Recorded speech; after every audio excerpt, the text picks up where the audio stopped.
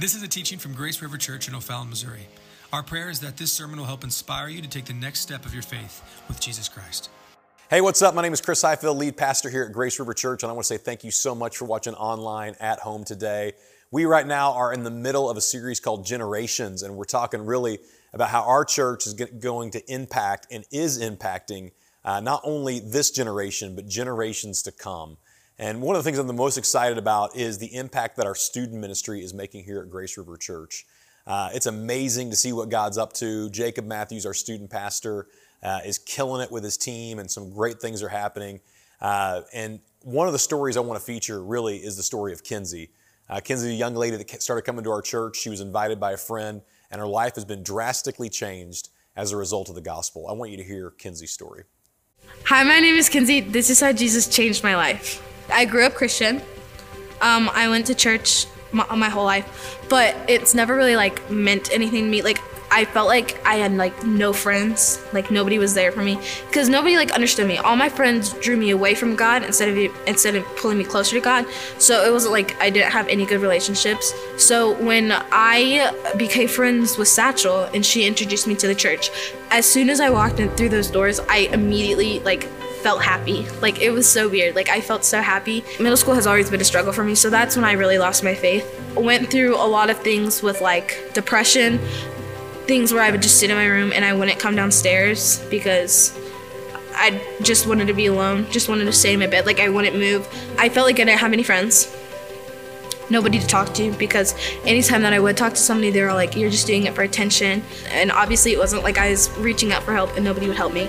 So that's why this church and my friends have really helped. The Andersons invited me to church a year ago to youth, and ever since that I've been coming every time that I can. And then they brought up camp, and as soon as they said camp, I was like, I really want to go to that. So I talked to my mom. My mom was like, oh yeah, you can go. On the first day, I said yes to Jesus, and it was this big moment in my life. I could actually feel, I could feel him, it was just so amazing. I was so happy, and I knew that it finally meant something for me. And throughout the week, worshiping, it just meant so much to me. I would sit there and cry just because I could just realize that he actually loves me and that he's always been there for me, and I just haven't realized it.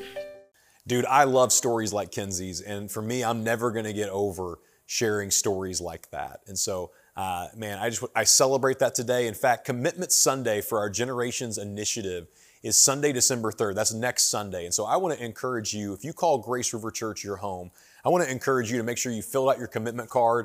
You can do that online as well at graceriver.cc/generations. And man, it's important that you be praying now about what your commitment could be to help us with this initiative. And so what's exciting about the initiative is we're going to be able to expand our auditorium by adding 100 new seats. We're going to be able to expand our parking lot with over 100 new parking spots. And we're going to be able to double our square footage in kids ministry space. And so this is so generations of boys and girls, men and women, can meet, know, and follow Jesus. The fact is, I don't need a bigger room to preach in.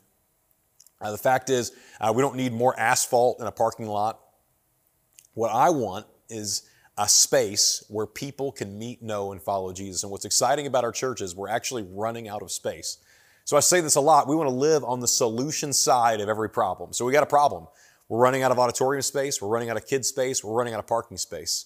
We can alleviate all of this problem with this initiative. And what's really exciting is we're over 2/3 on our way towards our goal. So we've raised actually 75% of $1.2 million, which is super exciting. And now we're right here at the tail end of this. And my hope is you can help push us over the finish line by your giving, by you being a generous person. And so, man, identify really on the commitment card, man, what is it that you could do? And my hope is that you would decide to live by faith, trusting God for more than what you would normally be comfortable with. But you would say, God, I'm going to trust you. And we've been talking about this a lot at Grace River, but the reality is there's 4 reasons why people don't want to give back to God, right? The first reason is they would say, I lack. I would give, but I don't have enough money to give. Or maybe you would just say, I love money more than I love God. And maybe you wouldn't say that out loud, but you just love the things that money is going to buy you more than you love God. Maybe you would say, I trust money more than I trust God. So you would say, man, I would give back to God, or I would give to an initiative like this so more people can meet, know, and follow Jesus. But what happens if the economy bottoms out? What happens if one of my kids gets sick? What happens if I lose my job? You would just simply say, I trust money more than I trust God. And then also, I believe, I think a lot of people end up in this bucket right here. I believe that it all belongs to me. And that's my struggle, to be honest with you. I'm not a naturally generous person. It's one of the struggles that I have is being willing to say, okay, God, it all belongs to you. And what's incredible about the story I'm going to share with you today in this sermon in Mark chapter 12, it's the story of a widow woman that literally has 2 coins, and she's willing to give it all back to Jesus. And the joy that is found as a result of that. Let's look at this in Mark chapter 12. We're going to start in verse 41. Jesus sat down near the collection box in the temple and watched as the crowds dropped in their money. So the setting is this: Jesus is in the temple, and the worship service has concluded, and he sits by the box where they drop their offerings in. And so giving back to God is not a new concept. That's really important to understand. Throughout history and throughout biblical history, people gave back to God. So this isn't just some scheme for churches in the 21st century. This is actually culturally relevant to biblical times, and it's a biblical principle. The idea of giving back to God is a biblical principle that starts in the Old Testament. And so Jesus is sitting there as people are dropping in their money. Now, many rich people put in large amounts. And you can imagine they're trying to impress Jesus, right? So they come maybe with their duffel bag full of money. I don't know, right? But rich people come by this drop box and they're dropping large amounts of money in. And then a poor widow came and she dropped in 2 small coins. I mean, you could almost hear it in the room. I mean, this is all she has, and she just drops in these 2 small coins. Then in verse 43, this is the Jesus math that I think is super interesting about the story. Jesus called his disciples to him. So he on the DVR, he presses pause, right? On this live stream, he's like, okay, wait guys, wait a second. He calls his disciples over and says, I tell you the truth. This poor widow has given more than all the others who are making contributions. And they're thinking, what? I mean, they had watched other people drop in large sums of money, and then Jesus says, wait a second. He's impressed by this woman's faith, and he says, she's given more than anybody else. And he explains here in verse 44, for they gave a tiny part of their surplus. I used to think that in order to be generous, you had to be wealthy. And what I found out by reading this story is I realized it's not about your wealth. It's about your heart. Generosity starts with my heart. So for they gave a tiny part of their surplus, but she, poor as she is, has given everything that she had to live on. Jesus knew that she was down to these last 2 coins. And she looks at the coins and looks at him and says, you are worth it. And that impresses Jesus, like he's blown away by this. And I think in our own lives, man, what could we do that would ever make Jesus stop in his tracks and go, look at what this woman just did? So I think there's 3 quick observations I want to make that I think connect us to those 4 reasons that we don't give. That earlier piece of the talk that we talked about right out of the gate. Really, a couple reasons, 3, that we can learn from this woman. First of all, her act of obedience helps guide us through our objections. Ultimately, she's just being obedient. And in this moment, I'm sitting here thinking, how in the world does she do this? How is it possible that she would stop and go, I'm going to give it all back to God? I mean, it's amazing to me to think about, we lack. And we often think the reason why I can't give is because I lack in something. I don't have enough of something. And if I gave, then I wouldn't have enough at the end of the month, or I wouldn't have enough at the end of the year. And this woman says, no, I can't afford not to give all of me back to the one who gave himself to me. And so she does all of this out of an act of obedience. And I think that helps me, at least with my own objections. You know, the average worldwide income is pretty staggering to think about. The average worldwide income is $9,733. If you take the nearly 8 billion people that live on planet Earth and broke all of their salary incomes down, you would come up with that number, $9,733. Now, I have a feeling most of us listening to this right now make more than that. Like most all of us could say, okay, I'm above the worldwide average, right? And I know that life is cruel and things are difficult. I mean, maybe you're going through a job loss. Maybe you're in a difficult season, a transition. Maybe you've got some health problem. Maybe you're in some gigantic transition as a result of something that somebody else did, not something that you did. And I hear all of that. And we have plenty of reasons why we lack. Plenty of reasons that we could give objections to God and say, God, I would do this, but here's my current circumstance. And man, I really believe this story is in the Bible because God knew that we would need an example of someone who had nothing but essentially just said, all I have belongs to you. It's all yours. Her act of obedience helps guide us through our objections. Second of all, she shows us what to do when we struggle with loving money. I mean, she just blatantly shows us what we ought to do. And I think this is really incredible. Mark chapter 12, verse 43 of the story. Jesus called his disciples to him and said, I tell you the truth, this poor widow has given more than all the others who are making contributions. She simply says, hey, I may not have the equal gift, but I have equal sacrifice. Ultimately, that's the lesson that Jesus wants us to learn. It's not about the amount, it's about what's going on in your heart. And the reason why I think this is so important is not so we make budget as a church and not so that we get to some goal so we can expand our current property. That's not what this is about. This is about us becoming the kinds of people that God wants us to be and pushing back against what culture has to say. You know, you may think this, man, I don't have much, so I can't give. And here's the thing. This woman is a great example because she had 2 coins and she pushes it all in and says, hey, I'm giving it all back to God. That's why I say this, man. It's not about equal gifts.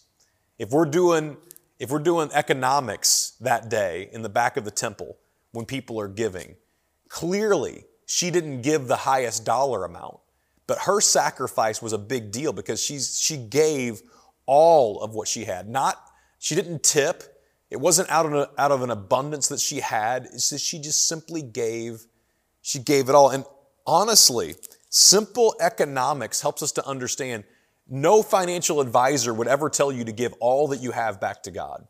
But she looks at it and says, I can't afford not to. You know, if we were counseling her, we'd say, take your 2 coins and go down to the store and buy some flour and then bake some muffins and then sell those muffins and then go buy more flour and then make more muffins and sell those muffins and until you ultimately have your own corner store and you're off you're able to make a living for yourself. Maybe that's what we would tell her to do.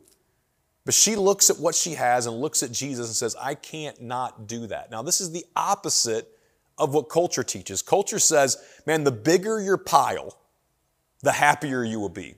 And the smaller your pile, the less happy. That's what culture has to say to us. But Jesus pushes up against culture and he preaches really this concept of an upside down kingdom in Matthew chapter 5, Matthew chapter 6, and Matthew chapter 7. And in Matthew chapter 6, he's preaching what's known as the Sermon on the Mount. And when he preaches the sermon, he says, you can't serve 2 masters, for you will hate the one and love the other. You will be devoted to the one and despise the other. You can't serve God and be enslaved to what?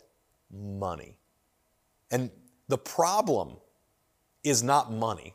The problem is being enslaved to money.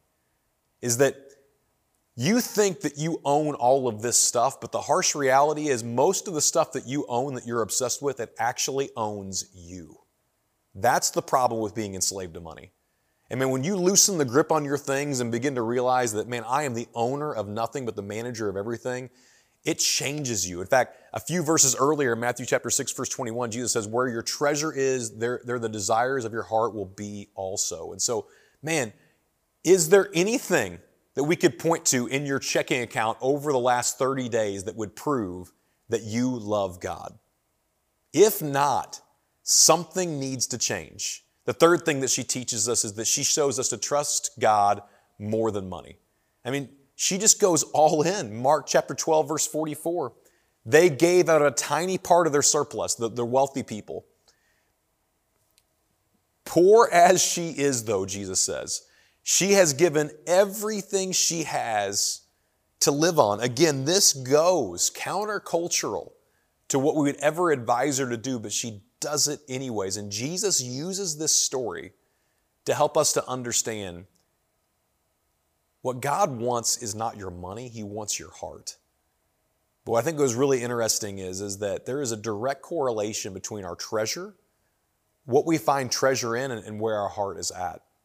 So I want you to consider some next steps this morning as we wrap our time up. And the first one is that when you decide, I'm just going to be obedient, like I'm making a choice to say, I'm going to trust God. I'm going to be obedient and just do what He's asked me to do. My prayer for you during this sermon series is not that you give a certain dollar amount.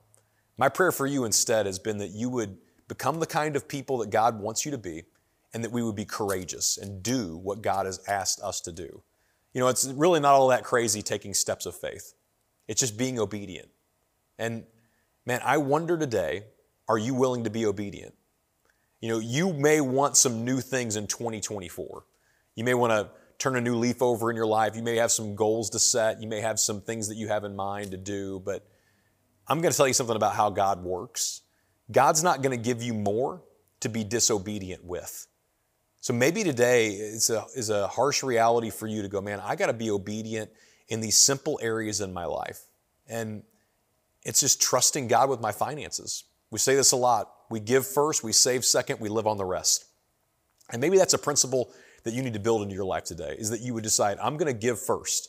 Because giving first shows where my priority is, right? And it shows that like I'm in it. Like Jesus is number one. If I give first, it proves that He is number one. So we give first, we save second. That builds wealth. When I actually put away money, that builds wealth. And the third thing that I do is I live on the rest, which actually builds contentment in my life. And all of a sudden, I don't need to have what everybody else has. I can just simply be obedient to what God's asked me to do. The second thing is, would you decide, I'm going to evaluate my own heart? Like, even as I talk about this, some of you, the fact is, some of you didn't make it to the finish line on this sermon. Like you stopped watching a long time ago, right? But like, if you're still listening to this, I want to encourage you, would you decide to pray about it and really evaluate your heart and go, okay, why am I so against this? When money gets brought up in church, why do I get so angry about it? Or why do I get so dismissive about it? And I want to believe because it's an area that you struggle with.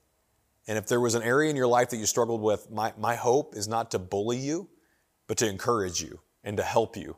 And I truly want something from you, or for you, not something from you.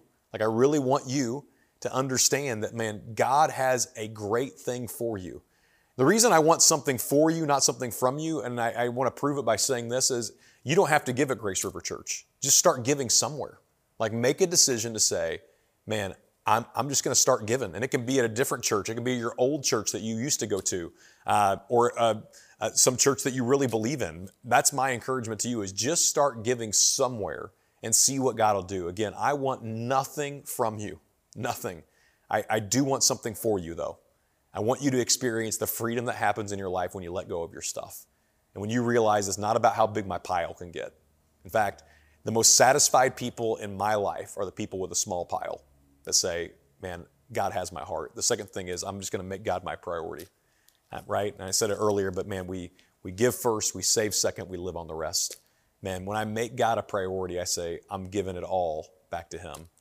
I love the story of this woman because she looks at her 2 coins and she looks at Jesus and she says, He's number one.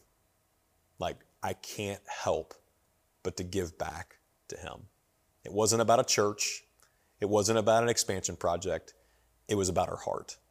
And what's amazing is that God had her heart, and that impressed Jesus. I just wonder what we'll ever do in our entire lives that would impress Jesus. And it's this moment where we go, okay, I'm trusting you, not just with a little bit, but with all of me. So I'm going to pray for you right now that you would have the courage to take the next step and to trust God with more in your life. Let's pray together. Father, we thank you for who you are and what you're up to in our lives. And God, I pray for our friends that are listening today. God, I pray that every one of us would simply put our trust, our hope, and our faith in you. God, not in little pieces of green paper with dead presidents on them, but God, that we would put our trust in you. It's in Jesus' name we pray. Amen. Thanks again for listening. We would love to see you at one of our in-person services that meet on Sunday at 8:30, 9:45, and 11 a.m. If you feel so inclined to give, you can do so at www.graceriver.cc. Have a great week.